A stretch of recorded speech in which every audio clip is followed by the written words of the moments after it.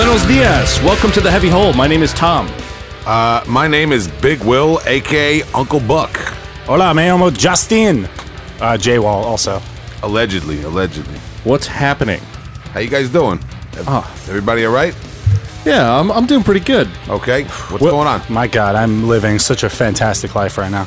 Oh, my God. I gotta tell you. I'm already a little bit jealous. What's going on over there, Jay? Never been so happy to be self-employed, which is, unemployed to some people, but... Now, to be self-employed, does that require your bathroom to be finished?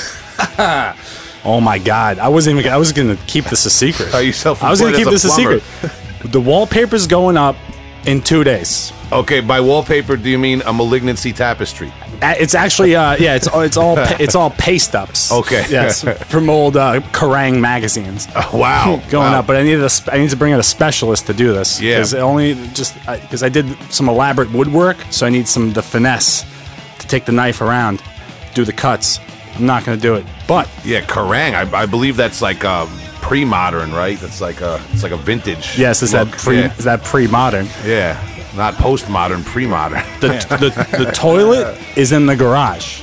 That's going in right after the wallpaper. Nice. Check this out. So I can smoke out there, allegedly. That's right.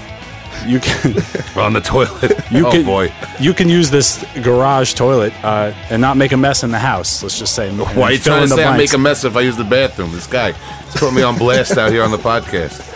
If you go to the bathroom correctly, then there's a potential Why mess. wouldn't I be going? This guy. There's man. a potential mess. Let's shift gears, Tom. What are you doing without trying to put crazy rumors and alleged allegations? Well, I'm very good at talking about myself, so no problem. As you guys see, I've redone this studio down here. It's great, Tom. New gadgets, Yeah, new little things here. lights blinking. What's that do? This has been here. This is my computer. Wow. This one? Yeah. This is the mixer. This is what you're hearing us through. Oh, But okay. yeah, I had quite a headache getting everything together. I ordered cables too short because I'm an idiot, Sure. supposedly, I guess. Allegedly. I don't know what I was thinking. 3-foot cables? I got to reach across a 4-foot desk. No, Should talk to Justin the plumber over here. Yeah, exactly. So I did that. The studio looks different. It's more intense now. There's more knobs. And, I did a episode of Roast Mortem last night where we talked about Stevie Ray Vaughan. And that was so much fun. Wow, what a revelation, man. This is going to be a fantastic episode. Yeah, exactly. So I have the music in me right now. Yeah. I have a Stevie Ray Vaughan t-shirt. You got the groove in you. Oh, I'm wearing it now. Made me think of it. Did you guys plan that out, or what's the deal? No, I actually didn't tell him on purpose because I knew he's a huge fan. Oh, boy. And I was like, oh, hey, Justin, I don't know if you knew this, but I did Stevie Ray Vaughan last night, and he's wearing the shirt. That's fantastic. It's You guys are it's good stuff. wildin'. I love the energy here. I would have barged in. And, Good. It would have been. That's why I didn't it would've tell been you. Weird, yeah. He would have barged in and played a guitar solo with over congas, Oh man, that would- mystical keyboards. it's Justin in double trouble. Anyway, Will, how was your week, man? What's going on? My week was good, man. I actually stayed home. My little day off yesterday. I drank 4 cups of coffee. Doing a little cleaning, reorganizing, man. I told you guys I was working on that bookshelf a few weeks ago. Went through some cassette tapes and organized some stuff, some laundry, man. I actually, just for the listeners, I'm surprising Justin and Tom right now. Oh my God. I took some time and I made you guys limited edition of 2 Heavy Hole Podcast mixed cassettes. Holy shit. yeah, dude! Thanks. Wow. Bing bong. Christmas came a little bit late, guys. Oh, This is shit. sick. Thanks, Will. Thank you for all you guys do. This is A fantastic. little token of my sentiments. Hell Oh my man. God. Thanks. This is Yeah, great. this is awesome, man. Some Thank you. select brutal death metal. Both tapes are the same, by the way. That was my next question. Yeah, they're both tapes are identical, man. Because you guys are like my right and my left hand over here. I don't want either one to be. Right. I don't want you to say, oh, you got that sick demo cut on yours. It's important to not play favorites in a team. Yeah. Yes, that's right. Yeah. Yeah. Thanks, Dad. Awesome. Yeah. So that's a little thing we're doing, man. Fuck yeah, man. We might be getting into this mixtape thing, man. Now another present to the podcast. Santa Buck right here. Well, this is actually an extra large T-shirt, so I would need 4 of them cut up and sewn together to fit me. but it was sent to the podcast by our guest tonight, who we're going to get on the phone in a few minutes, Bob Miner of Mega Metal Mixtape Exchange and also Viral Disease Zine. He sent us this cool it looks really old school, doesn't it, with the kind of like cartoon sketchy skull. Yeah, very design. hand-drawn looking, Yeah, but yeah. polished enough. Yeah, with the word bubble. It says, the only thing I'm guilty of is auditory assault. Monthly cassette mixtape trading network. Look at that. Yeah, so the Mega Metal Mixtape Exchange. You can get that on Instagram for the kids, by the way, at Mega Metal Mixtape Exchange. We're going to find out what it's all about. This guy, Bob Miner, reached out several months ago, and we finally got back to him. We're a little backlogged up here in the holidays and all that, but we're going to get him on the line, and we're going to talk about this Mixtape Exchange and what it's all about, because he reached out. He sent us this T-shirt. He sent me a cool mixtape. And some copies of his zine and some other stuff that he does. And I was doing the research. I was listening to the mixtape he sent me, and I got inspired. So I had to break you guys off with that. Awesome. And I don't know what shirt size either you guys are, but you could fight over this extra large T-shirt that Bob sent us. Okay? Tom, we'll share it like we do. We could do that. Yeah, we'll you guys just are share like it. brothers, man. You guys, same songs on the mixtape, same shirt. I'm Love into it. man. Yes. So so that's the deal. Tonight we're gonna have Bob Miner of Mega Metal Mixtape Exchange and Viral Disease Zine. Let's get him on the line, guys. All right. Let's do it.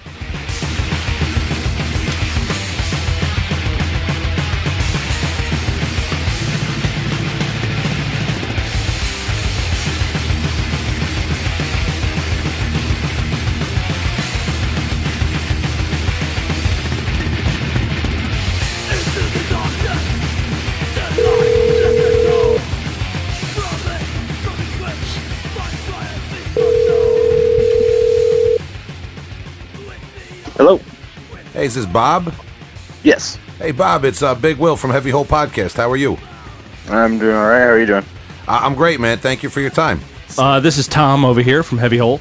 Yeah, how you doing, Tom? I'm doing well. And this is Justin. How's it going, man? How's it going? Great. Yeah, so Bob Miner from the Mega Metal Mixtape Exchange, right? Yeah. Awesome, man. We just wanted to talk to you about this Mega Metal Mixtape Exchange and also the Viral Disease Zine and some of the other things you're involved in, because it's really intriguing to me. And when you reached out to us, by the way, thank you for sending us the T-shirt, the mixtape, which I have listened to, and your zines and all the other stuff, man. And I know it took a little while for us to kind of get back to you and finally schedule you, and so we appreciate it, man. Yeah, absolutely. Yeah, man. So, I mean, without further ado, is it cool if I kind of jump into the line of questioning, Bob? Yeah, go for it. All right, so just for the listeners, the Mega Metal Mixtape Exchange, you can find that at Mega Metal Mixtape Exchange on Instagram, right? Yes. And when we talk about that, we're going to get into that a little bit more and what it is and your zine. But maybe, Bob, you're located in Kansas, right? Yeah, that's correct. Are you originally from there? I mean, I'm in the Kansas City area, so that's right on the border of Kansas and Missouri. So I'm actually from the Missouri side, but I moved to the Kansas side when I was like 16, and I've been there since. So. Oh, okay. And were you ever in a band or involved in the scene in any other way like that? When I was young, like 15, 16, I was in a group. It was Kansas City's kind of known for the deathcore, metalcore kind of stuff. You find a lot more of that. So that was the kind of stuff that was going on when I was younger. I was in that group for probably about a year and a half. I think. I mean, it was a while ago, but I did that for a while, and then I played in kind of an on and off again punk band for a while. But other than that, that's the only like musical experiences and playing in bands that I've got. What instrument did you play? I always play bass, but I play everything. But I'm mainly a bassist. Okay, so maybe going back a little bit further then, are you from a musical family? Yeah. My grandfather is a professional trumpet player. He plays in like big bands. He's been doing that for a while. He's still active? I mean, yeah, I think he still plays in the Independence Symphony. in Kansas City. Last I knew, he still played with them. But he's a professional trumpet player.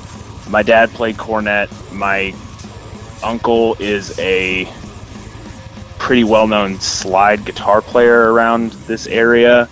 My sister played trumpet. My stepbrother played trumpet, and then I kind of got started, in the how you normally would when you're, in middle school in band. And instead of following the trumpet line, I ended up playing trombone for roughly 8 years. So, yeah, man, it seems to run through the family and stuff.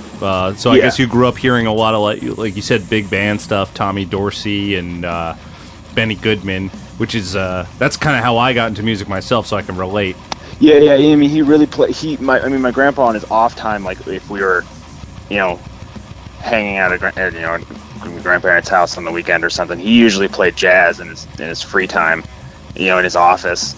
And he also played. It wasn't just trumpet. It was French horn. It was like he had these pocket trumpets. I mean, he was really into it. He still is, obviously, but he had all kinds of different trumpets he would show us, and he always really pushed us to, if we enjoyed doing it, if we enjoyed music, to really pursue it, which we all did. So right on. So how do you? Are you the only one in your family that got into hard rock and heavy metal? My dad kind of showed me. I mean, he's more into just like pretty classic hard rock stuff. But I mean, he showed me AC/DC when I was younger, and when I was like 10 and 11, and around 2005, 2006, was when System of a Down was really big.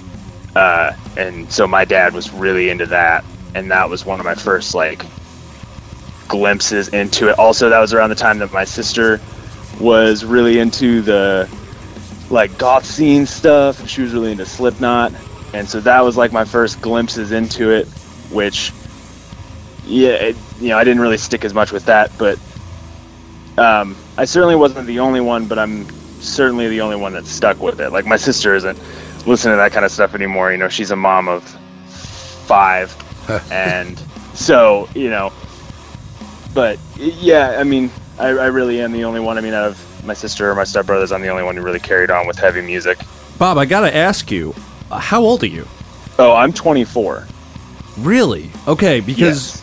Tape exchange is from a much older generation. That's fascinating that you're 24 and you're so ingratiated into this. In fact, pushing it. Yeah, I mean, it was just something that when I started getting into the extreme music and stuff like that, I mean, you hear about that and in the old days of, tape trading and stuff like that, and I thought, if we're so connected today, why aren't people still doing this? It seems something that I'd be able to round up enough people to do something like this, and it just didn't seem like that difficult of a task. And it doesn't seem like it's been difficult to round up a lot of people. How many people would you say exchange tapes based on the Mega Metal Mixtape Exchange, like monthly? I always say we do it monthly. It's usually kind of every 2 months at this point, just with my schedule. But we usually get between, I'd say our biggest one was over the summer, which was closer to 60 people. I think there was 55, and that's what it like topped off at. But usually average, it's about 40 to 45. And so it's a good hunk of people, and it's from the U.S. and Canada. We've got about 40 people in the U.S. and then a handful of people up in Canada. I imagine that might have something to do with postage or something. That's limiting it to. Yeah.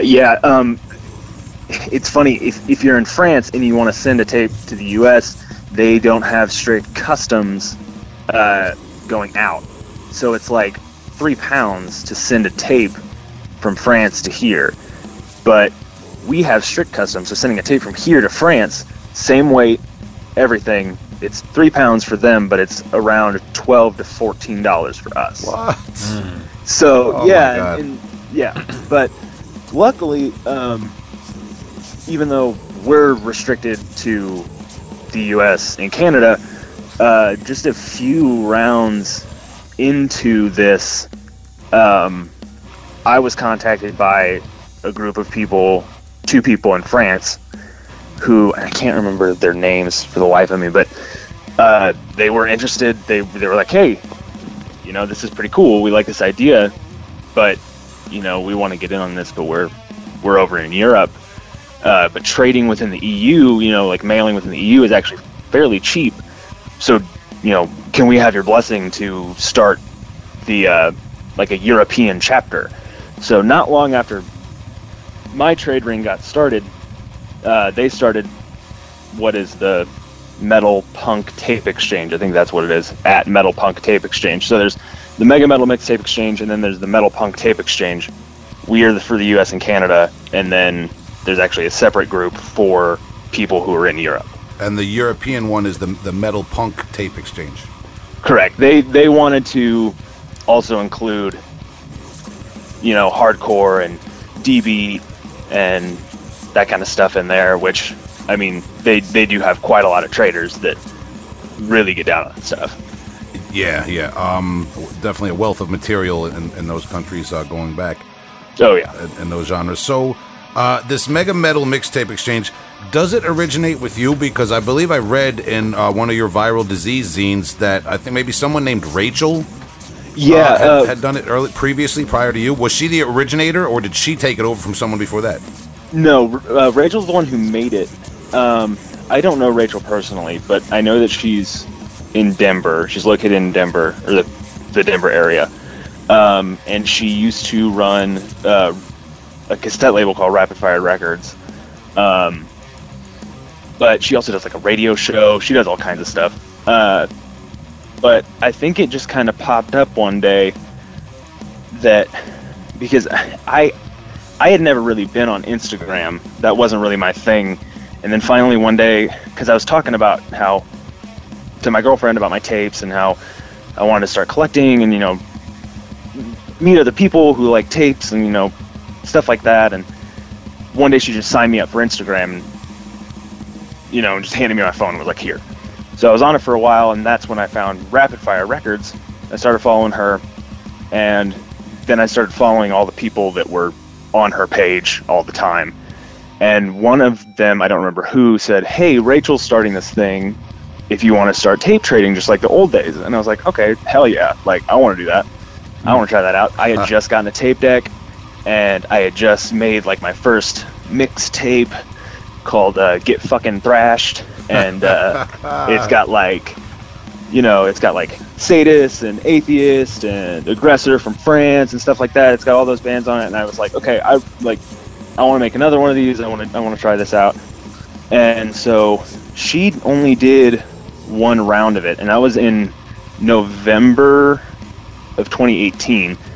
And she just did the one round, and after the round was done and everybody had their tapes sent out, the page just kind of went silent, and she wasn't posting anything, nobody was hearing anything, and it was kind of just a luck of the draw,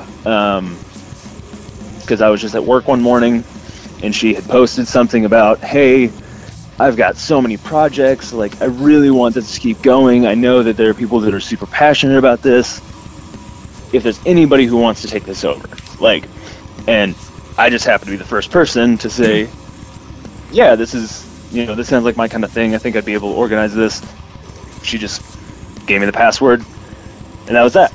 And from that point on, I just, I took over, she told me I could do it however I wanted, but honestly, like, the way she had it set up, where everybody signs up, I make like a three question little questionnaire of just fun little questions of what you're into, just something that someone will be able to read and, be like, oh, okay, this person's really gonna dig this.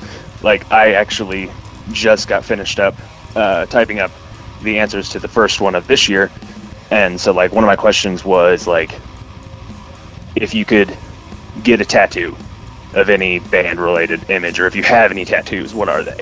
Or who's your favorite bassist, or if you could resurrect any dead musician, who would it be? So like but fun, just doing but that, telling questions. Yeah. So not just like, what do you like? I usually have them list their genre preference, like what do you prefer? Is there anything that you're like, no, I don't want to hear any of that. And I do get some people that, I've got one guy that always strictly says, no core, like no core, no hardcore at all. Yeah. And so I try to be respectful of that. But yeah, just questions that will guide people in a direction, but not necessarily give you like an exact layout of a tape, but something to help push you in a direction, but hopefully give them something that they don't know, something that they wouldn't have heard before. Yeah. Yeah, I mean, it's not so fun to receive a tape of something you know very well. Yeah. So, but yeah, so I do that. Everybody, sends in their questionnaires, and then I just kind of, what I've come to do now, what's the easiest way I do is I just print off all their answers on little pieces of paper, and I literally lay out on my floor and make a big chain, like a circle on my floor of all these little pieces of paper, and I just kind of decide who I think would be best to pair up with who, and I have all these booklets from past trades that I cross-reference to make sure, like, okay, this person hasn't hooked up with this person before, and this person hasn't sent to this person before, and etc. But I mean, that's the way she did it, and so I just ran with it, and it's been really successful. But yeah, it didn't start with me, it started with Rachel, but she only did the one round, and then I've been carrying it since all of 2019. Well, it seems like Rachel's project has fallen into the right hands. So. Yeah, I suppose. Yeah. How many rounds did you complete in 2019? I think it was 9.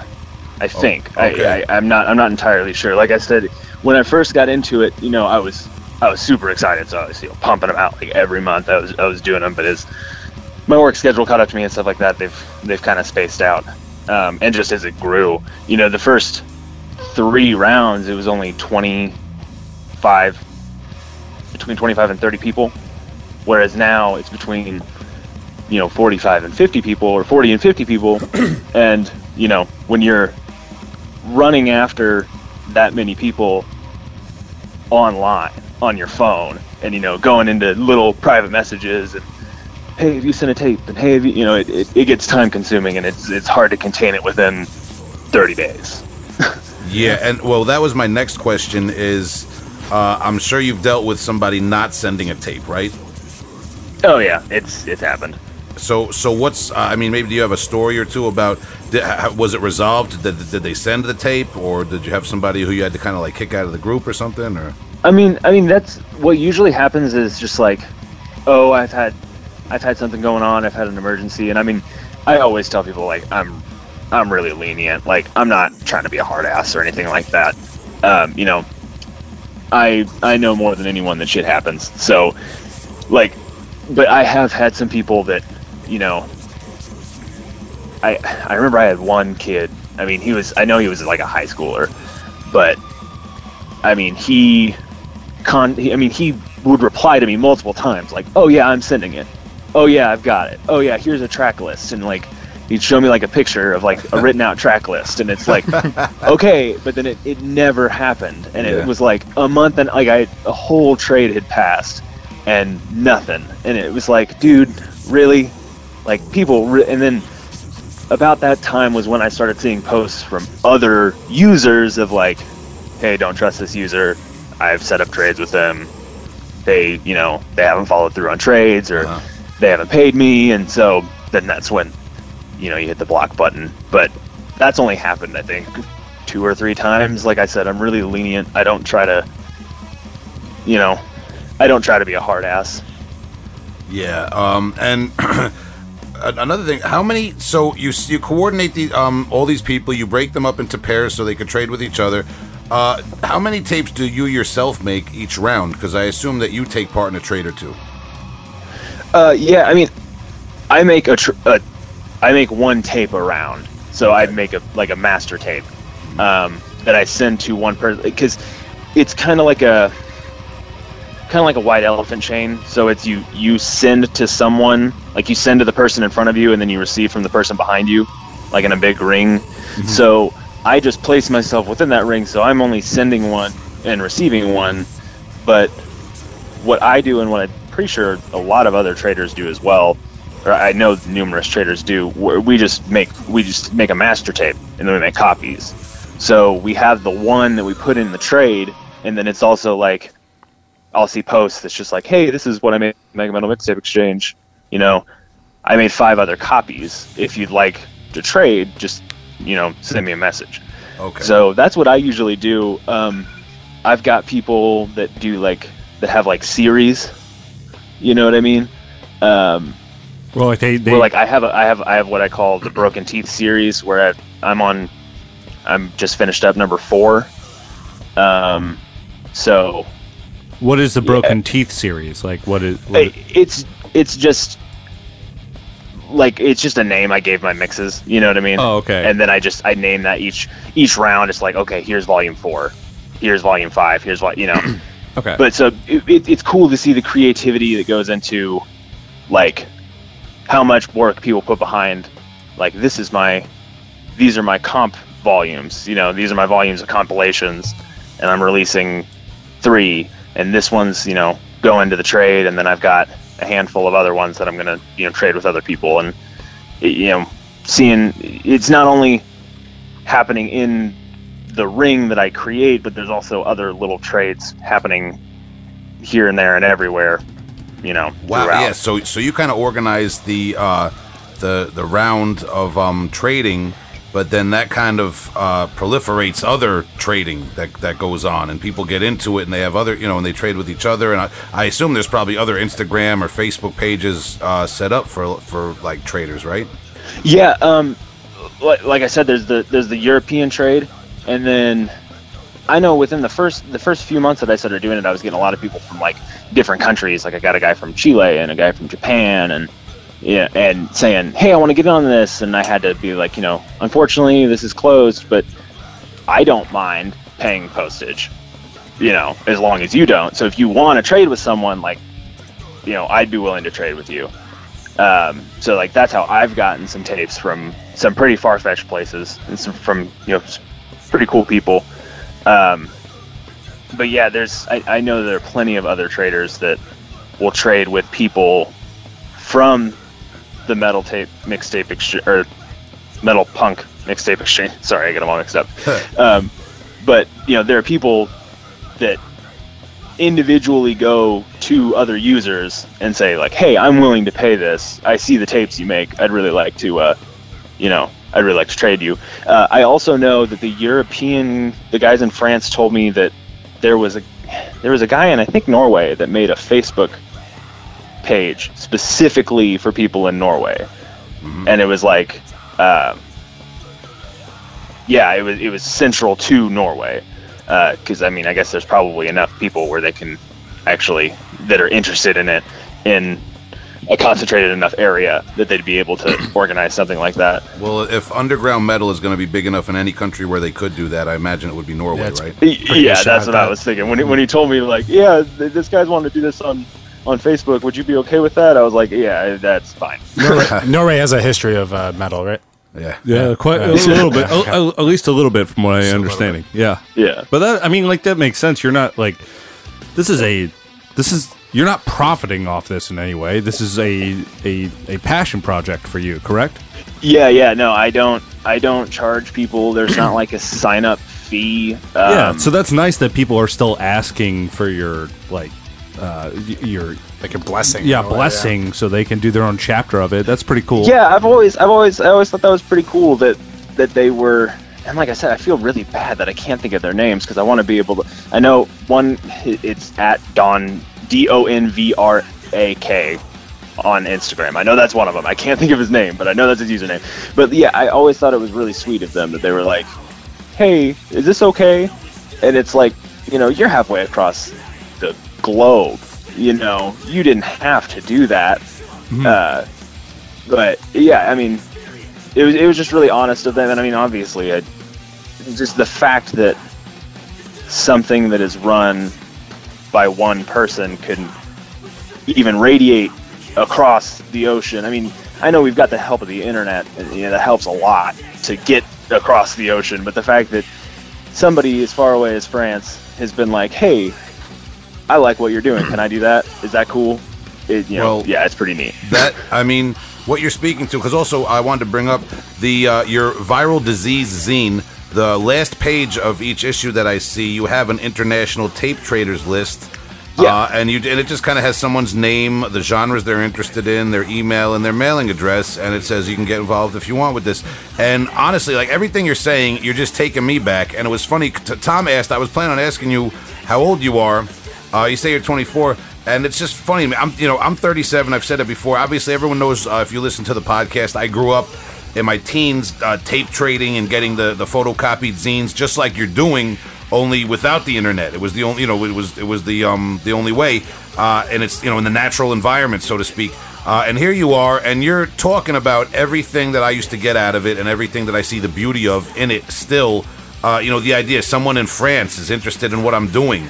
Obviously, with the internet now, someone in every country could be interested in what we're doing, and we see that right on our smartphone and all that. But when you're mailing something, it's just that much more personal. I've mailed out one of my older bands, Biolich, when we first put out our 2001 demo. That was the first time I ever really tried to hit the underground scene like crazy with a demo. And I remember at one point I just tried to find a zine or a distro or something from any country in the world I could, and I kept the post office receipt just to have all those countries listed on it. That I physically, because I could physically picture my tape arriving in a mailbox in some far-flung country that I could never, I know the feeling. That's all I'm saying. Oh yeah, I love it, and there have been plenty of packages, because when I first started writing Viral Disease, because that was literally just a whim. Things that were rolling with the tape trade, and I was just like, well, why not? I've got all these tapes. I might as well start talking about them, I guess. And, putting some of my drawings and stuff and just kind of compiling it just for the hell of it. And I know that there was a while that I was basically just doing media blasts where I get just these huge stacks of flyers through the mail, and you see all these addresses from all over the world, in Germany and Mongolia and stuff like that. And I know that there have been plenty of packages that I've sent that I've never gotten a response from, but I know it was like, I know I've sent packages to Mongolia, and I've never gotten a response from Mongolia, so it's just like, my tape's somewhere in Mongolia. Yeah. I remember that's just a crazy idea. Yeah, I remember one time there was, I think it was a zine or something, there was some guy advertising something from Bosnia, and this was probably the early 2000s. I think I might have seen it online. I forget where I saw it, but I sent the tape, and the guy, a few months later, I got an email saying that he had received it. Someone had taken the package out of his mailbox and broken the tape, but he put it back together and listened to it. Oh my God! I don't know how it got broke or how he put it back together. I don't know what happened, but that's the story I got. Those Bosnians. That's some dedication. Always breaking shit. I just anonymously sent the tape to Bosnia, and I got this story. So that it just goes to show you there's something very exotic, and there's a mystery about this tape trading and this physical format postal scene that obviously is alive and well. Regardless of what us older cynics want to think about the internet. Well, you get the best of the both worlds right now, because you get the immediacy of the communication through the internet with people that you're trading with, but you can also send random tapes out to Mongolia, and assume that they got them. Correct. So you get the same analog, interaction, but you can also have that immediate digital interaction, and if you're on top of it all, you kind of get the best of the both worlds right there, and that's the future. Yeah. And it's beautiful. Yeah, and you see, I've had conversations with. There's a couple of guys that I've gotten hooked up with just through mailing that I don't talk to online. That through mailing that I've gotten in contact with them, and we're kind of like pen pals, and they don't really get on the internet that often. But they've kind of asked me. I've sent them my zine, and they're like, I don't really know, like, what in the hell is Instagram? Like, this is drenched in these hashtags or whatever, and I don't know what this is, like where the mailing address is and stuff like that. And it's like, and like you said, now we have the option of having that immediacy if we want it. So if the reason I've got these hashtags and stuff like that and these usernames, and because this is my generation, that's our mailing address. If you want to get in contact with us, that's how you get in contact with us. Back in the 90s, 80s, 90s, early 2000s, if you wanted to get in contact with us, you had to have the landline number, you had to have the mailing address. But it's not that way anymore, and it's cool to have. It's novelty, like you said. There's something exotic about having the mailing address and sending out the mailing address. But if you see something and you go, I like that, I want to hear that, I want to talk to that person, you can get on Instagram. They're right there. Yeah, it's true. And there's something unique to death metal and the community that supports it, to where there's space for both styles to live. Yeah, and I've also kind of explained to them about like how I at least see that the way the death metal community nowadays uses Instagram. Like, I know you guys are really big fans of Maggot Stomp. Those guys are all over Instagram, all over social media and stuff like that. Great label being run fantastically.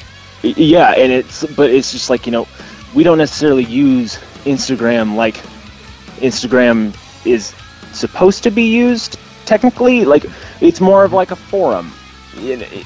Rather than like, look at these pictures, look at where I'm going, look at this, look at that.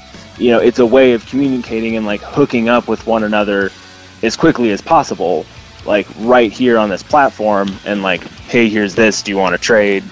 Look at this I've made, etc., stuff like that. Fair enough. But I do see a little bit of flexing going on with racks of tapes and tape collections.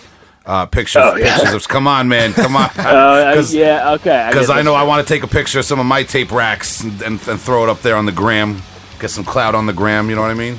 Oh yeah, I mean, and yeah, got to be honest. I mean, those are the ones that get the most likes. Gotta get them likes. Yeah, man, you gotta flex one way. Don't worry, Will. One day we'll get your Polaroids. We'll scan them onto the Instagram. It'll be excellent. Yeah, me with like a box of tapes on Instagram is the equivalent of like a young rapper with like a pound of weed and a gun on Instagram. There you go. Allegedly. I'm actually just Xeroxing my phone now, and I'm hanging those on the telephone poles around town. That's I thought they call that a screenshot, right? That's what I do. Not the way I do it. Okay, all right.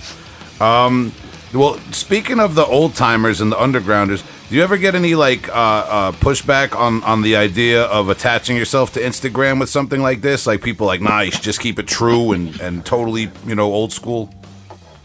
I mean, not any terrible pushback.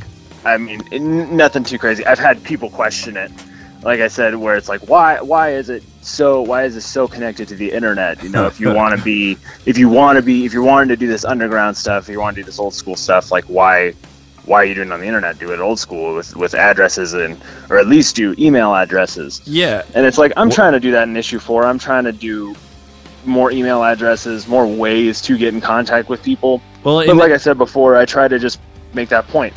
This is how we get in contact now. Yeah. In this modern day where we're using the internet and people have these platforms, there's like this taboo about giving out your address.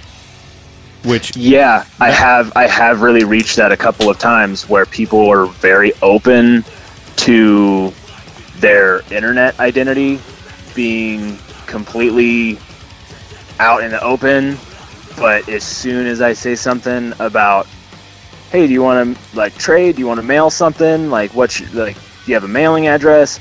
They just go dark. Yeah. Like, why do you want to come over and steal my company? They just get super weird, and it's like, I'm just trying to get a physical piece of something now. Like, I don't, and I mean, I guess I understand that you got to be careful online. Like, you never know what's going to happen online, but that is true. But like, that's even for the internet. That idea of not sharing your address is a relatively modern concern that's being shared. Like even the early 2000s when people were using IRC and stuff like that, regular addresses were just floating around. Like it's really not a problem to give someone your address so they can mail you something. That if they want to find it, they can. So yeah, and that's what I've always thought was weird, because anybody will order a record online, and you'll put your address into your computer. Yes. And you don't see any problem with that. But I want to trade a tape with you, and now that you know that an actual person is asking you for your, even though I'm going to give you my mailing address, like this is a tit for tat thing. There's still sometimes an occasional pushback, or like if I go to ask a band for, hey, can I, I'm reviewing your demo in my zine, what's a mailing address so if people want, to mail you a blank tape or something like that, and they go, oh, well, it's best if they just contact our email. And it's just a no mailing address sort of thing. So that's, I mean, it's, I was going to say, like Tom said, you can find most people's address online if you want to do something. It's not going to be the underground metalhead mixtape exchange guy that's going to like do something creepy. It's out there already. If anyone really wanted to cause you harm or something like that, or mail you anthrax, not a mixtape. If you want to get super creepy, there's always Google Maps. Like you can literally stand on someone's street and look at their house. Yeah, and most people don't do that. Like 99% of people don't do that. When you interface with people, they're not going to do that. They just want to trade a tape. Yeah, it's interesting. Or at least the people on the Mega Metal Mixtape Exchange. That's all we want. We'll speak for them. Was it an old person that pushed back on the internet stuff? Like, why are you doing this stuff? If on the internet, if you want to be underground. It was of the people who aren't on the internet. Yeah, but are those the old people? Yeah. Well, then, yeah. Why are you talking? You don't have to say names. Why are you talking to me on the phone? Why aren't you using Morse code? Back in my day, we used the Morse code. Kids, they're usually right on board. Well, it's probably the younger people that push back on the mailing address. Yeah. Well, I mean, you'd be surprised.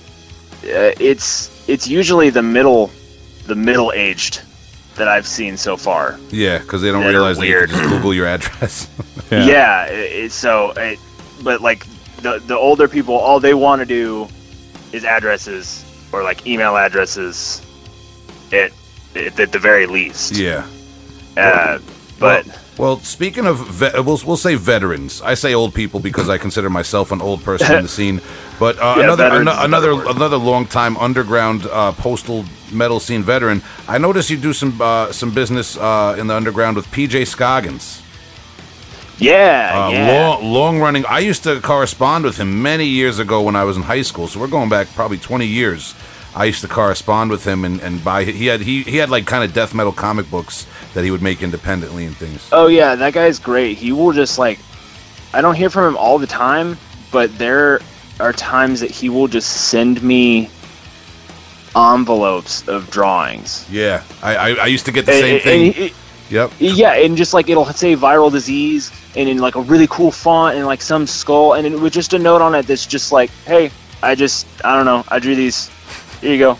Yeah, I used to get this. Wow, and that's funny because, I mean, it's like I said, dude, you're in some like weird parallel universe to what I was experiencing because 20 years ago, I would get the same thing, man. I had a little grind project called Liquefied Maggots, and PJ Scoggy, he'd send me like a drawing of, some maggots crawling out of a blender and something, just like, hey, if you want to use it, here it is, like exactly what you're describing. He's really good at drawing maggots. yeah, maggots and rats and corpses and... Yeah, he's actually. I've got a drawing of his that his artwork's gonna be on the 4th issue of Viral Disease. So, awesome. I actually already got that lined up. And while we're speaking of people that you work with, what's your relationship? Because you do a newsletter, or I noticed you did a newsletter for Head Split Records. Maybe if you could talk about your relationship with them and what that label's about. I don't do the newsletter for Head Split. That's just something I threw in there. Head Split is a really kick-ass label from Portland, Oregon. The newsletter is something that he is able to put out at a much quicker pace than I am able to put out my zine. But it's usually just really in-depth reviews with either bands that he is releasing tapes of their albums or just bands that he's found and he gets in contact with them and he talks with them. But yeah, he's just recently released Artist Kingdom, their newest album. They're kind of an older, one of the few Kansas City death metal bands, that we can claim. he just recently released their newest one. I'm waiting on a tape from him from a band, Infernal Conjuration. I mean, he just finds these really sick death metal bands and releases their stuff on tape. He cranks out new releases like all the time. Like, I don't know how many he did in 2019, but he did a lot. Okay. But we're pretty. I mean, I don't know him personally. He's just one of the guys that I got his address. I sent him a zine, and he was like, "Okay, cool. Here's a huge stack of my newsletters. Like, you obviously know who to get these to. So anytime you release your zine, just send me a stack of them, and I'll send you a stack of newsletters." And then occasionally he'll send me like his newest CD or his newest tape or whatever, and then I usually will review. I always have a couple of head split releases and then a head split ad in viral disease zines. So yeah, because all right. So I was mistaken. You don't have anything to do with the newsletter. I just noticed it had some kind of similar artwork and a similar layout and print to your viral disease. Oh yeah, it was definitely a big influence on my zine. Like it was one of the first ones when I first really started diving in, when I got the trade going and stuff like that. It was one of the first zines that I got. It was one of the first ones that I was like, this doesn't seem like it'd be that hard to do. Like, and I just kind of went out and bought a printer for $100 and just started making zines. Yeah, it's just about taking the time. And and like I said, he puts out. I mean, he's on. For a while, he did a head split zine. This was before I was really in this stuff. I know he did head split zines where it was a thicker, like many more pages, and then he kind of just shrunk it down to these newsletters. And I think he's up to like number 20 or number 21. So he's really cranking them out. And every one, I mean, it's got 4 or 5 bands, and he does pretty in-depth interviews with all of them, and with pretty cool people. I mean, I know with one of them he has Rock from Sadistic Execution down in Australia.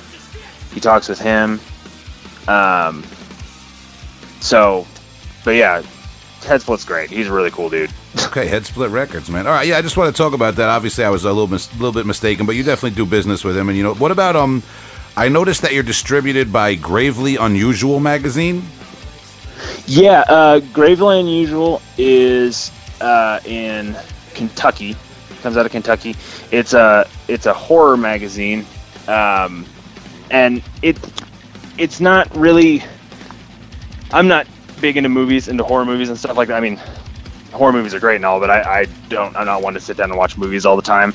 But he was just another one where I started putting the zine out, and he just started posting around the same time, and he started trading in the tape exchange because he's a really big black metal fan. I know he also reviews some black metal in the zine, or in Gravely Unusual.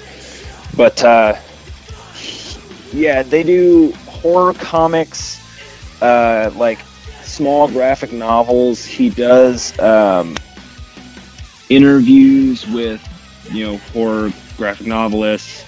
I know he just recently did one with Joe Bob Briggs. He just recently did a interview with Joe Bob Briggs. Could you tell, just for the listeners, who's Joe Bob Briggs? I believe he's a horror film guy. Like I said, I know that this.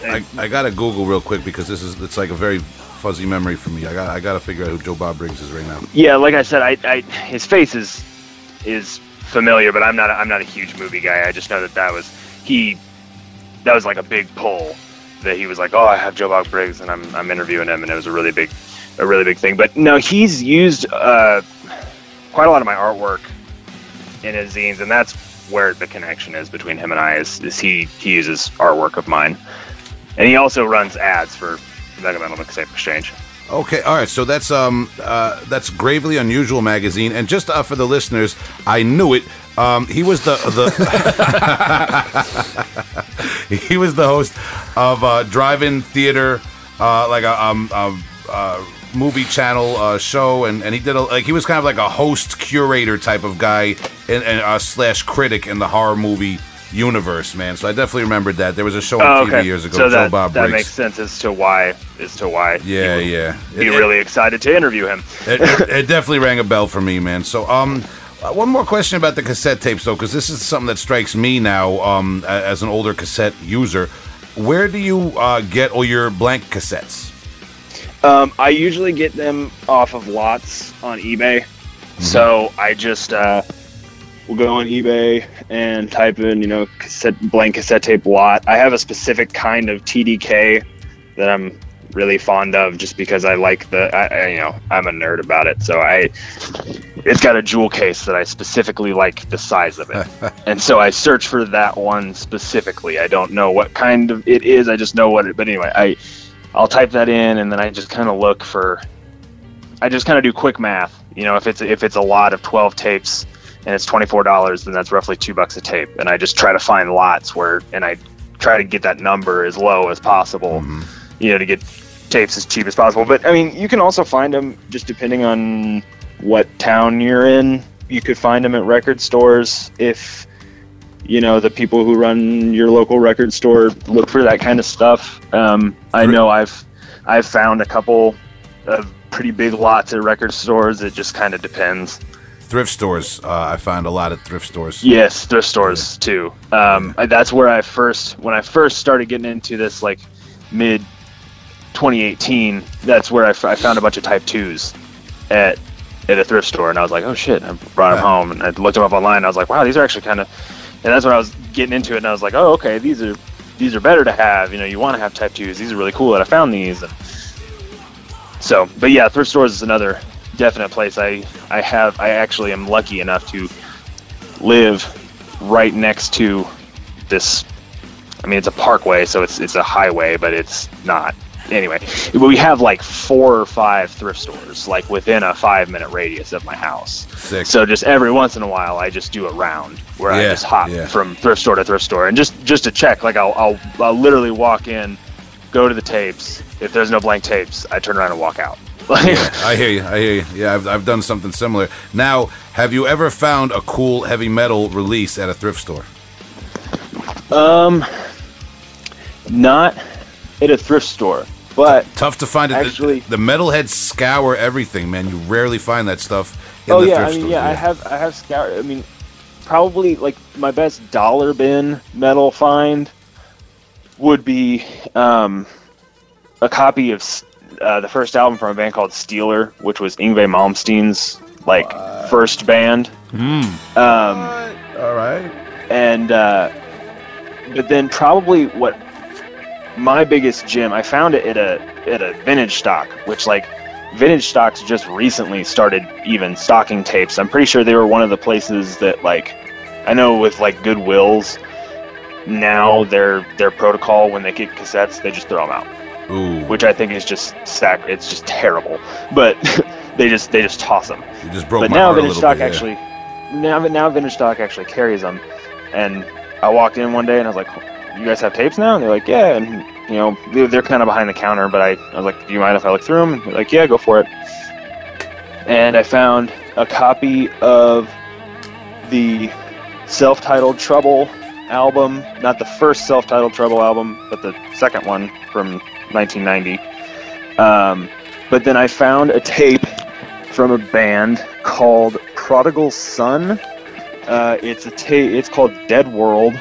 It's a 4-track EP, but it's a thrash band. It was released in 1990. But it's an original demo EP or whatever. I got it for 99 cents. But I looked it up, and I mean, you've got the Encyclopedia Metallum, where you can look up, Yes, we use that as a resource on the podcast. Oh yeah, I use it every day. Yeah. Prodigal Son is not on there. So I thought, wow! So you slipped Metallum.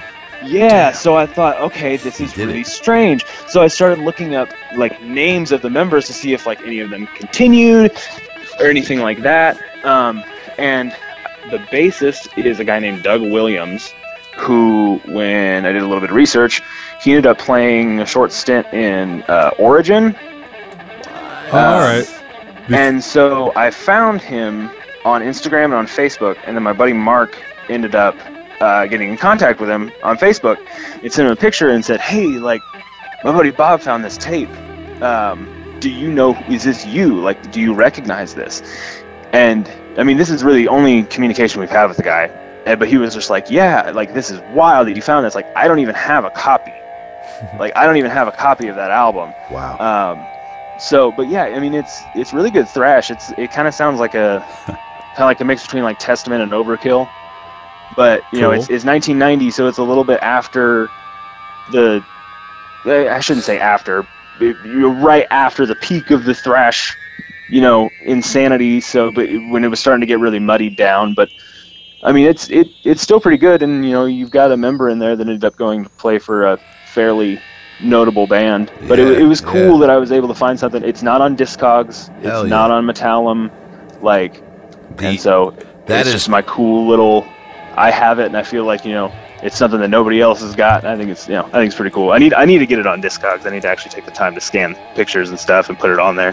That is the thrift store find. That makes me like encouraged to keep looking at thrift stores. That store there, man. Yeah, that's the deep dive right there that we're looking for, man. Yeah.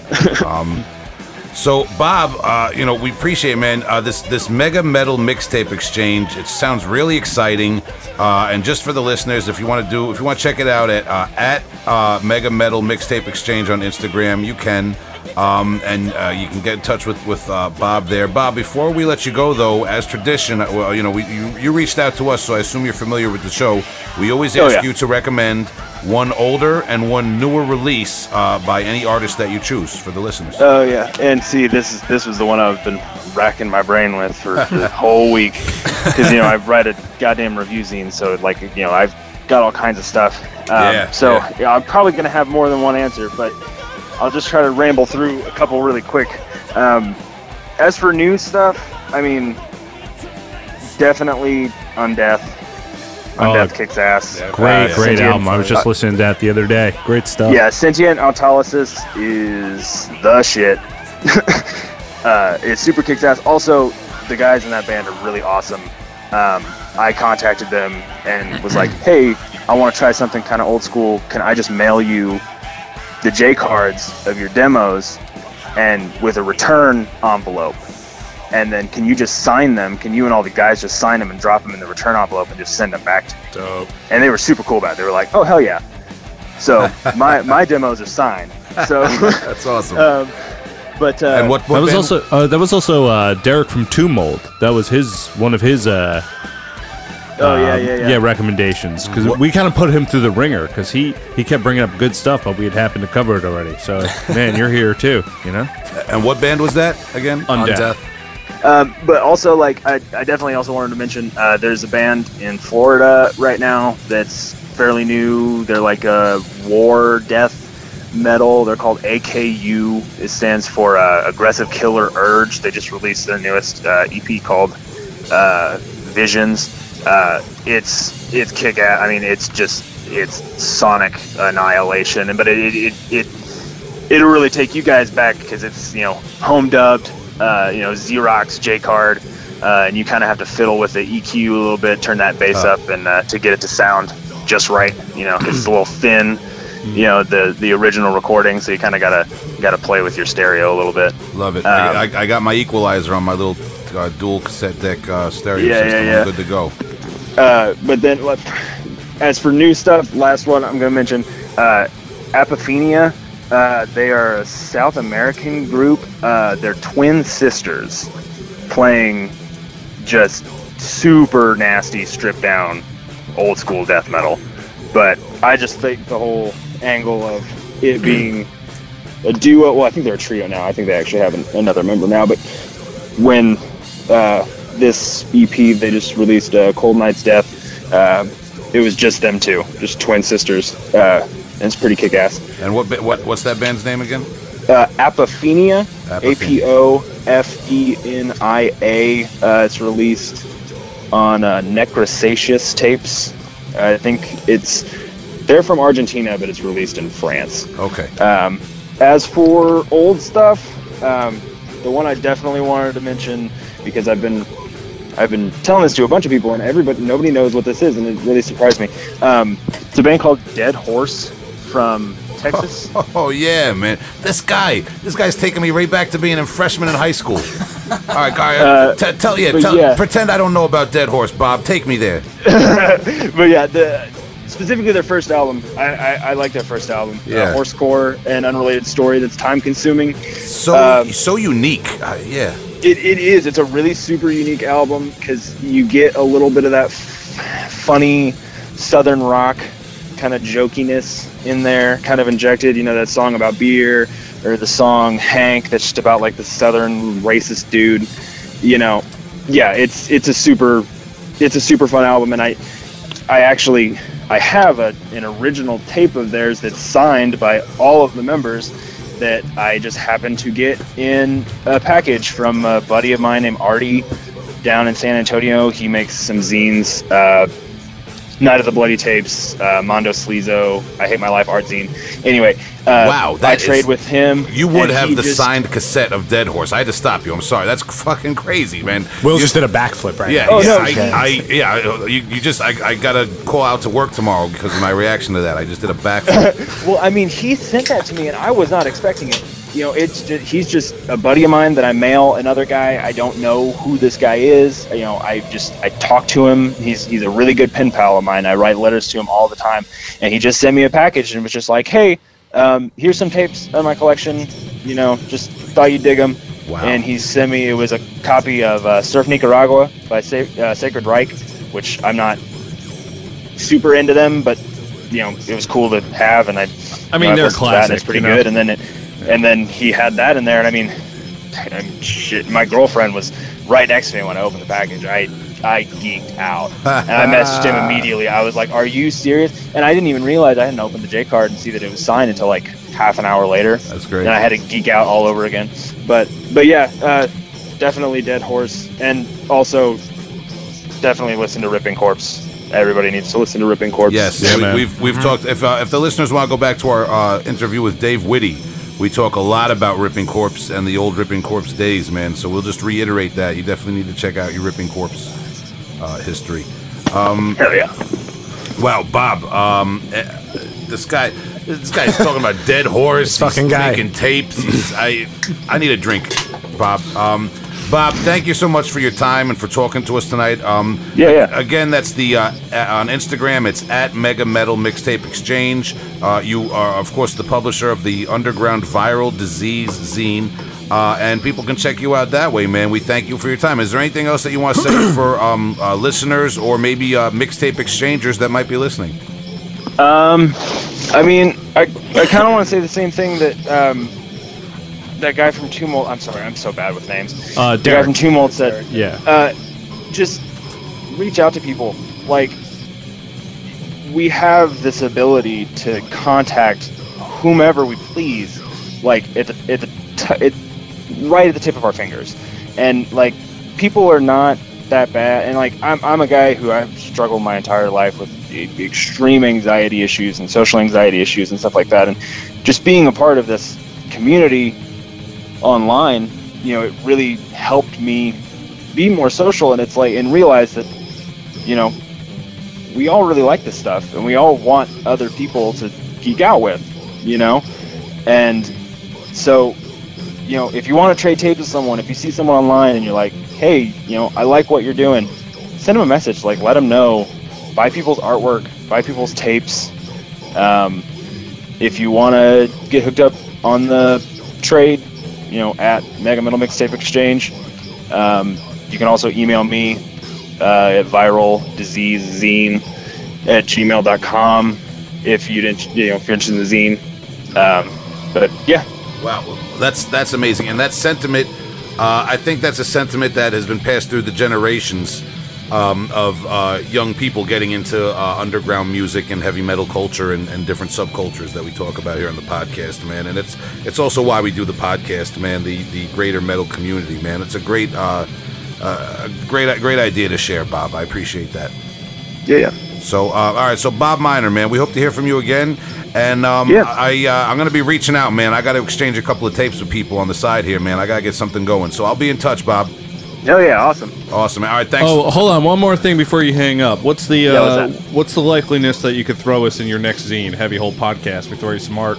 Oh yeah, I can do that. That's We're trying to get on that Xerox action. Yeah, man. yeah. We can do something. We can figure something out. I look good in black and white, man. I'll pick out the specs out of the viral disease zine one of the ads, and we'll send it your way. Hell yeah. All right. Well, thanks, Bob. All right, Yeah. Bob. Thanks a lot for your time, brother. Have a good night. Yeah, you guys too. Thanks. All right. Bye-bye. Later, man. Later.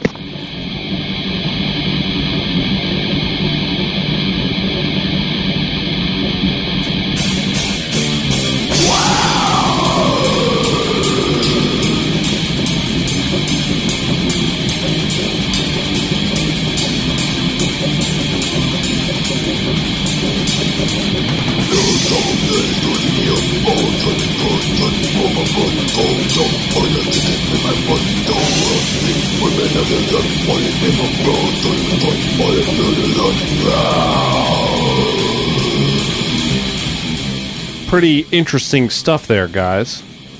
Yeah, Bob Miner. That was, you guys obviously heard it throughout the interview. That guy was pulling at my heartstrings. Young man falling in love with the underground extreme music, I should say, scene through the post office. And like my own story that I've told many times here on the podcast and other old schoolers, it's nice to see it happening with a younger person in the new generation. That it still happens. I mean, talking about a deep dive in the heavy hole, this guy taps into parts of the scene that we don't know about, and that you probably can't even find on the internet, man. So that was really interesting to me, and I do have to get in touch with him and get some mixtapes exchanged and get it popping. I got some exclusives in my tape collection. You guys don't know what you're in for with those tapes. Oh boy, Good stuff, man. Yeah. Good stuff. hell yeah. So, as we do, we're going to continue the episode with some recommendations and whatnot. Yeah, I can't make you a tape right now of the new stuff that I heard today, but I could definitely talk to you about it, okay? Yeah, so let's get into it. Justin, what do you have? There we go. So I have the band Friendship from Japan. Their June 2009 release, Undercurrent, self-released. 2019. 2019. It's 2009? Sorry, you said it's all good. We're living in a different time right now. 2019, Friendship, Undercurrent, Japanese. We have some punishing, deathened hardcore. So I'm not going to say deathcore, I'm not going to say hard metal or the other way around. This is deathened hardcore. Really fucking huge band, man. The sound is kind of filled with this churning, dark D-beat aggression. They dip in and out of these huge dark grooves, at points making you question whether this is, punk-based hardcore or this like grimy death. Like questioning where their influences sort of come from. This seems like crust punk on 10. Yeah, there you go. It's a really great mix of all this evil kind of brewing sound right here. All the meanwhile they just keep pushing, and there's this onward like kind of like rolling momentum on. It's got that punk urgency that I love so much, and they'll kind of open it up with these like almost like doomy inspired kind of death breaks a little bit. But I've been really enjoying this right now. Friendship. What a great band name. Can't think of a better one. Yeah, I didn't think I was going to be in for something as straightforward and brutal when you said that. I figured there'd be some irony in the mix or something. But this is really good stuff, man. And I got to say, this kind of mixture of like very brutal death metal influences over hardcore, it brings to mind remember when we talked to Chad Gailey, drummer of Necrot? Mm-hmm. Yeah. He's in a bunch of bands. It reminds me a little bit. He's in a band, Atrament, also a member of Vastum, and he's in a couple other bands where like they mix crust with like that really deep growling death metal, and this has a similar energy to me. Yeah. Absolutely. Really cool stuff. Like it's a little more crusty punk than say like a Fuming Mouth that's out right now. Right, which is a bit more on the hardcore side of things. Yeah, and then still, but like a way more brutal like death than like a Gulch that's out right now. Also, you know, it walks a cool line. You know what I mean? But it's dark, and I love it. Sick, awesome, man.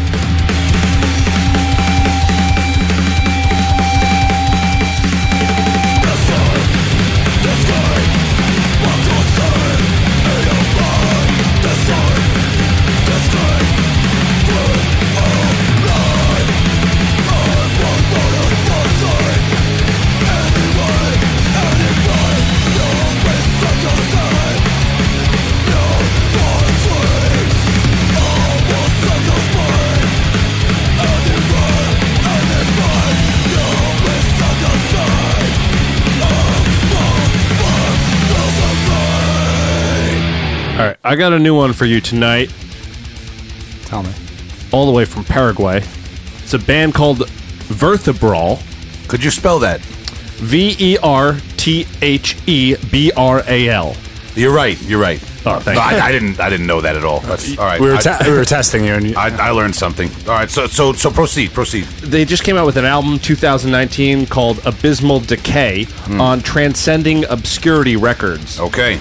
Now, a few weeks ago, I don't remember exactly when it was, but I talked a little shit about Spotify. Well-deserved about them not really getting their metadata right. But the recommendations were on point. I gotta say, sometimes they really get the recommendation right. Okay. they're not so bad. Allegedly. This is all alleged. There's a reason they're so popular. They're tickling something. So I found this band and through Spotify, and this release, Abysmal Decay, I feel like this is a different take on OSDM, this thing that's getting tossed around the last few years. But instead of bands like Necrot, Tumult, Fetid doing like that more HM2 kind of sound and the cavernous vocals, this is like OSDM, but looking at like Florida. You got like, this reminds me a lot of Deicide. If for some reason they were recording Legion now as opposed to 1990, because the production's there, but the writing is very old school in that fashion. And it's really good. Hot take. The solos through it, super like melodic-y and Definitely a 90s solo right there. Yeah, exactly. So it has these things that are very 90s, but they didn't do the intentional kind of old school sound with the production. I appreciate that. So I like this take on it. The vocals just super raw, like scratchy style. That like hot whisper that's coming out. Yeah, like Hot whisper. and I found myself humming some of these riffs as it went along. So that's always a good sign to me when you can hum along with a riff. Yeah, catchy riffs, man. Yeah, it sounds like humans are playing it, which is nice. So it's somewhere in between the modern take and this newfound appreciation for old school shit. It's a really cool release. So Vertebral's Abysmal Decay out on Transcending Obscurity Records. Check it.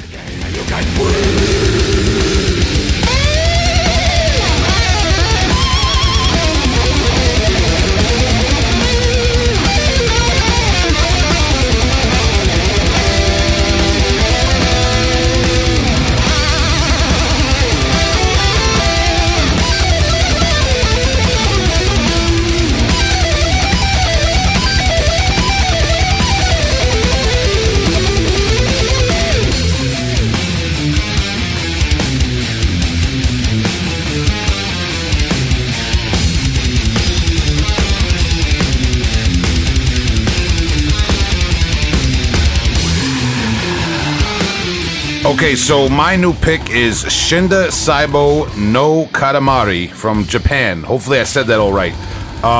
With their Saibogu CD. Now the band's name is spelled Shinda, new word, Saibo, new word, No, new word, Katamari, as I just told the Tom for him to look up.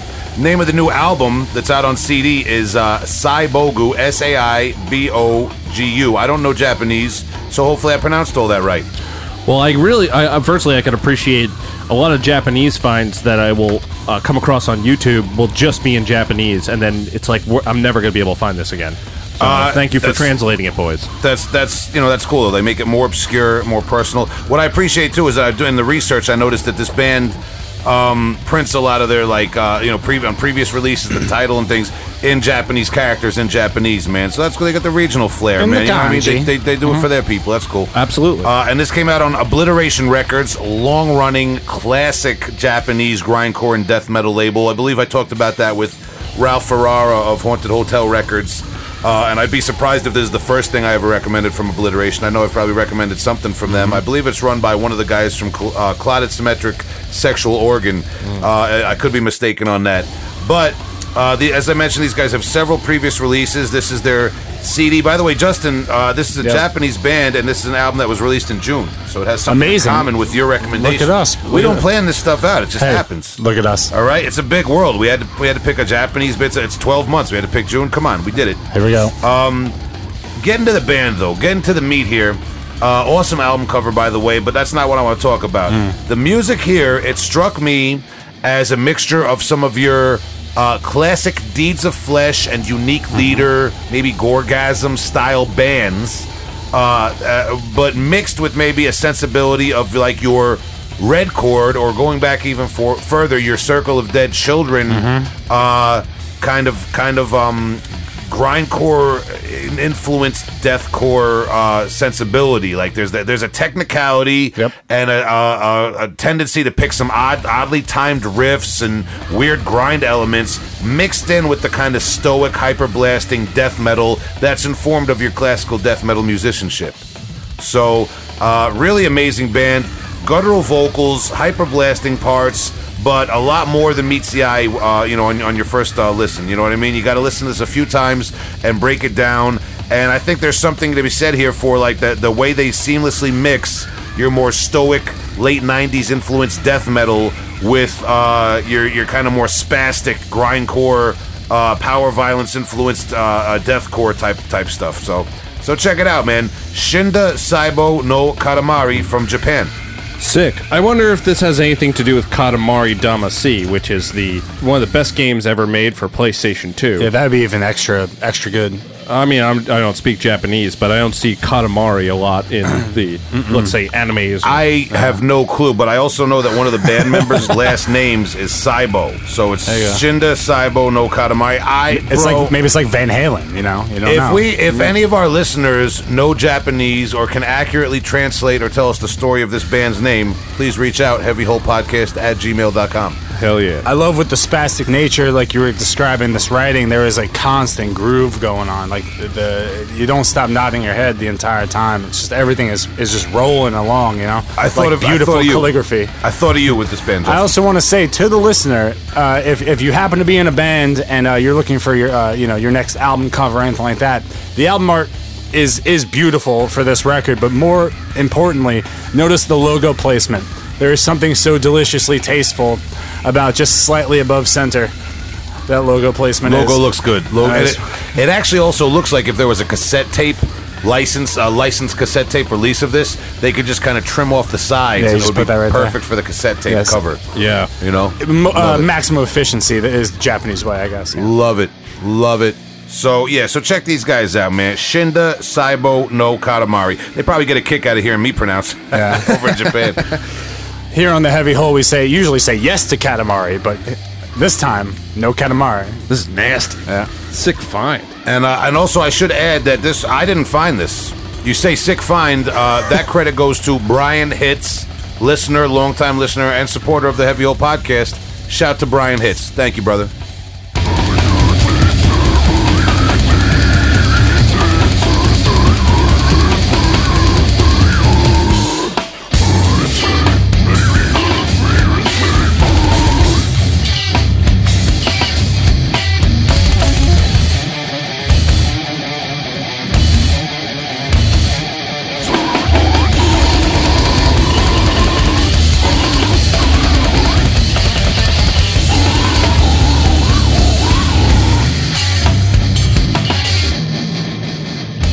All right, Justin, what's your old one?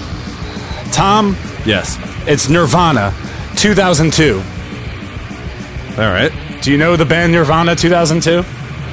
The Disembodied Spirits demo. I'm familiar with this band. They played MDF when they had their big comeback and everything, man. In 2010. Yeah, so obviously this is not Nirvana from Seattle. Yes, so right after Come As You Are charted. No, this is not. This is Nirvana 2002, the 1990 demo Disembodied Spirits. We're listening to Swedish death metal roots right here. It's got, all your favorite, feature all your favorite sounds, Well, you're not wrong, but No. Featuring vocalist Orvar Safstrom, whose claim to fame, besides this fucking amazing band, was he did a run with Entombed in '91. nice. But yeah, this is roots Swedish death metal sound. In the vein of Entombed, Repugnant, Dismember. This band was active between 1988 and '92. They put out a few demos and an EP, possibly a full length. But this demo, I kind of struck a little, a chord with me. I thought this is the most kind of like well written, most all encompassing of that sound, and nothing else really like it. Like before this, it's a there's a grab bag of influences you can hear here, but this is nice packaging. There's an urgency, but there's also space in the riffs. There you go. Very nice. And it was in the time. In the important time in the outbreak of Swedish death metal. Yeah, 1990. This is fucking solid. So yeah, this band was active from '88 to '92. They came back together in late 2000. So in 2009, Relapse picked them up, put together a compilation of all their demos, and like Will was saying, they reformed in 2010 and played MDF. But in the words of Vince McMahon, right now this is good shit. And anybody looking to, I don't know, you want a different Nirvana in your playlist? Like, pick this boy up. Really notable, along with bands like Carnage and Crematory, There you go. for being part of that very primordial Swedish death metal wave that predates your Dismember and Entombed and that At the Gates and things like that. Man, this is really awesome shit.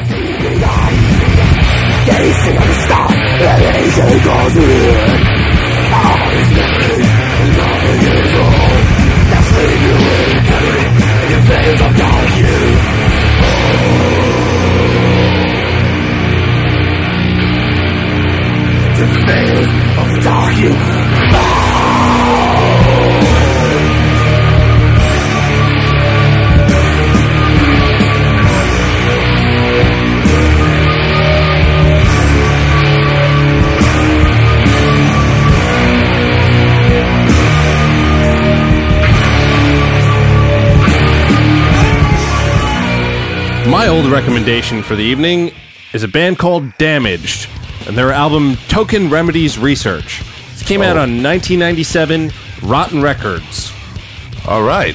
I found this bit. I was kind of like looking through some Australian shit, going through the Captain Cleanoffs, and I was going through the Blood Dusters, and this band popped up.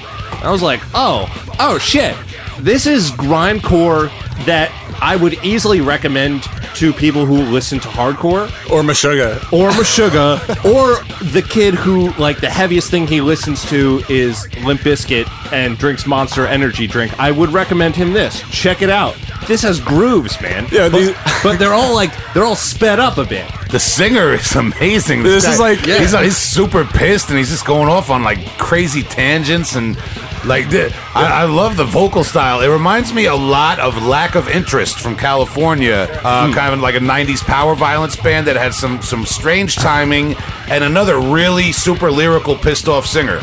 I was gonna say it's like Observant Psychroptic meets Mudvayne. That's what I'm thinking. I'm thinking that dude, the guy who sings with Psychroptic as of like 2006, Jason Pepia, I think his name is. I feel like he listened to a shit ton of this growing up because this is so much of his style, but like that's only part of it because this dude's got his own style right here. He's just fucking knocking it out of the park.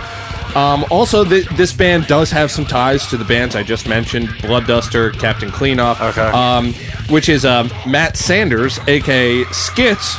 Super impressive resume, played in Destroyer 666, Blood Duster, Hobbs Angel of Death, and King Parrot. What does he play? He's the drummer. Figure these drummers, they get around, man. Yeah, they do. And this guy, man, he holds his salt because his drumming style is so sick. And this is 97, and he's doing some really advanced stuff that is definitely influenced from some nu metal or hip-hop style grooves. So, yeah, check this out, man. This is Damage, Toke Remedies Research. Can't wait to listen to this every day. This is great.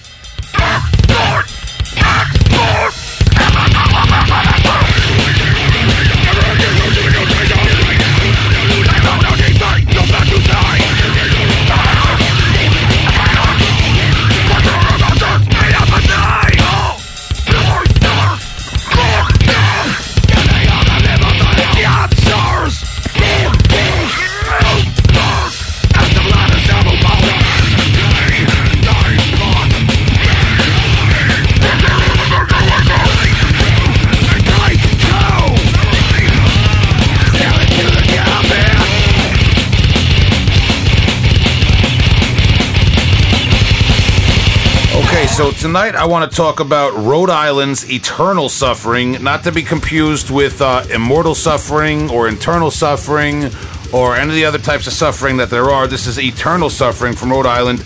I'm going to be talking about the Recollections of Tragedy and Misery CD, which is a discography that came out in 2011 on Pathos Productions, but it's actually a collection of several releases that all came out in the late 90s. So I'm good to go on our old recommendations. And as you see, I brought, dude, the physical format. You gotta just flex every time, right? Flexing hard. Flexing real hard. You gotta give us tapes and then show us shit we don't have.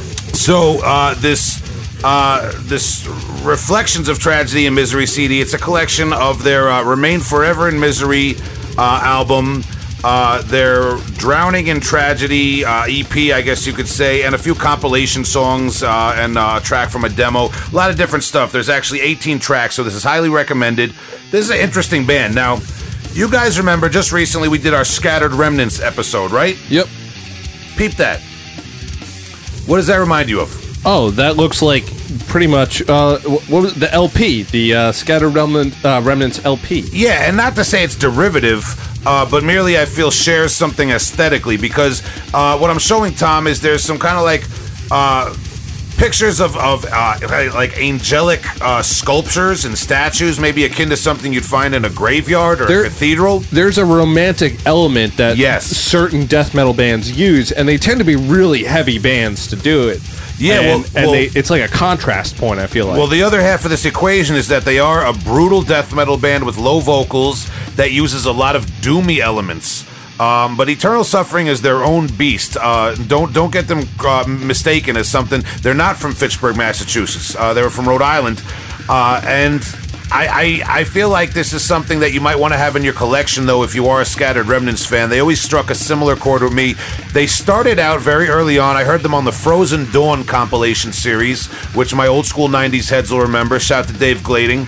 But Eternal Suffering started out as something of a, I guess you could say, like a mid-tempo black metal and doom influenced death metal band. Very mid-tempo, atmospheric in a way by setting this slow, doomy atmosphere with the low vocals, but gradually evolved over the years into a band that I feel like could be grouped in with our deep dive in the subgenre Marine Episode 1's Dying Fetus religion bands. Right. This band went from more of like your melodic, doomy, mid-tempo style, which was still very good in their early material, to ending up being like a super slammy band that you could classify with your Dying Fetus, your Internal Bleeding, your Dehumanized. But they were, by the time they did that, it was in the late 90s, and I feel like they were part of maybe like the second wave of that slam death metal. Excuse me. Not to disparage them to say that either. They were informed more by like your Vomit Remnants school of slam death metal, or like when I talked about Godless Truth or Poppy Seed Grinder. Some of this material that you're going to find from Eternal Suffering is super slammy and hardcore informed, but within the realm of competent, technical, musical death metal. And these guys did it with such personality, too, because you're not going to mistake these guys for a Dying Fetus clone or anything like that. They still kept it Eternal Suffering. They still maintained elements of their doomier, more like I don't want to say. I don't even want to call them a melodic band because it's not like anything was like shiny or well, I mean, or yeah, victorious or any of those words. It was doomy, melancholic death metal. Yeah, I mean, I wouldn't consider bands that make good use of melodies and getting in your head. That doesn't make them a melodic band. No, but I don't want it to get crossed up. Like, this is not your Swedish-style melodic death metal. Right, exactly. This is actually the backdraw of having so many labels to this kind of music, where you can't just call something melodic without it being thrown into another category. Well, it's melodic in a very doomy, atmospheric way, man. Exactly, yeah, and it's all just descriptors. How would you relate this to someone? But this is awesome shit. This is this is more on the slam tip in a way, but not slam, but just brutal, guttural shit. Well, slam means something different. Again, getting back to what you just said, how these words trap us in. Slam nowadays means something totally different. But if you had said slam in the late 90s, you would have been right. Because this is music that takes, like I said, I think equally from your immolation and incantation influenced doomy death metal and your New York hardcore influenced slam death metal such as Old Pyrexia and Internal Bleeding. And there's something on this CD for everyone who likes something in between, because you can trace the evolution of this band, like I said, from a more mid-tempo doomy band to a more groove-oriented death metal band. So that's all I'm going to say, man. Let's let it rip. Eternal Suffering from Rhode Island, rest in peace. Interesting note, the singer of Eternal Suffering still involved in the scene, very much so, as the drummer of Father Befouled, who I believe he just left after almost 10 years of being in the band, and currently the drummer of Encoffination, Wayne Sarantopoulos, enjoying kind of a second career in death metal as a drummer now. There you go. So, also Decrepitath, I mean, this guy's Metallum goes on. We might have to reach out to him, man. As glad as we are that Wayne Sarantopoulos is still involved in the underground scene, we do have to say rest in peace to longtime Eternal Suffering guitarist Brian Evans, who only passed away in April of 2019, fairly recently. So rest in peace to him. Eternal Suffering from Rhode Island, though. Don't miss them.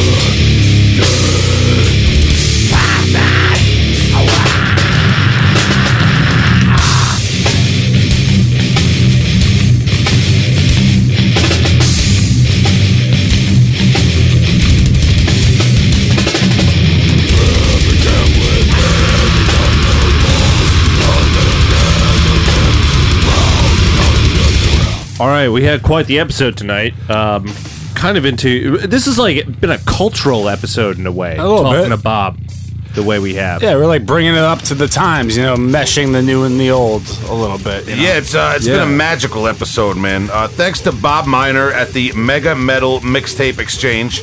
Really kind of like re-inspired me on the cassette tape tip, man, and a lot of things he was talking about, like I said, I could identify with so much, man. It was a cool episode, man, hearing about Bob and his story there. And I appreciate some of the things you guys mentioned, man. Justin, you and I linked up in Japan. That's sweet. I saw you out there in Tokyo doing your thing, kid. Kampai. Around the world, player. Up all night. Tom. Hi. Damage from Australia, right? Yeah, Australian band. Weird, dim mock kind of lack of interest mashup, in my personal opinion. Amazing. Yeah. Vocalist was very angry. I really have to dive into them more. That's the product.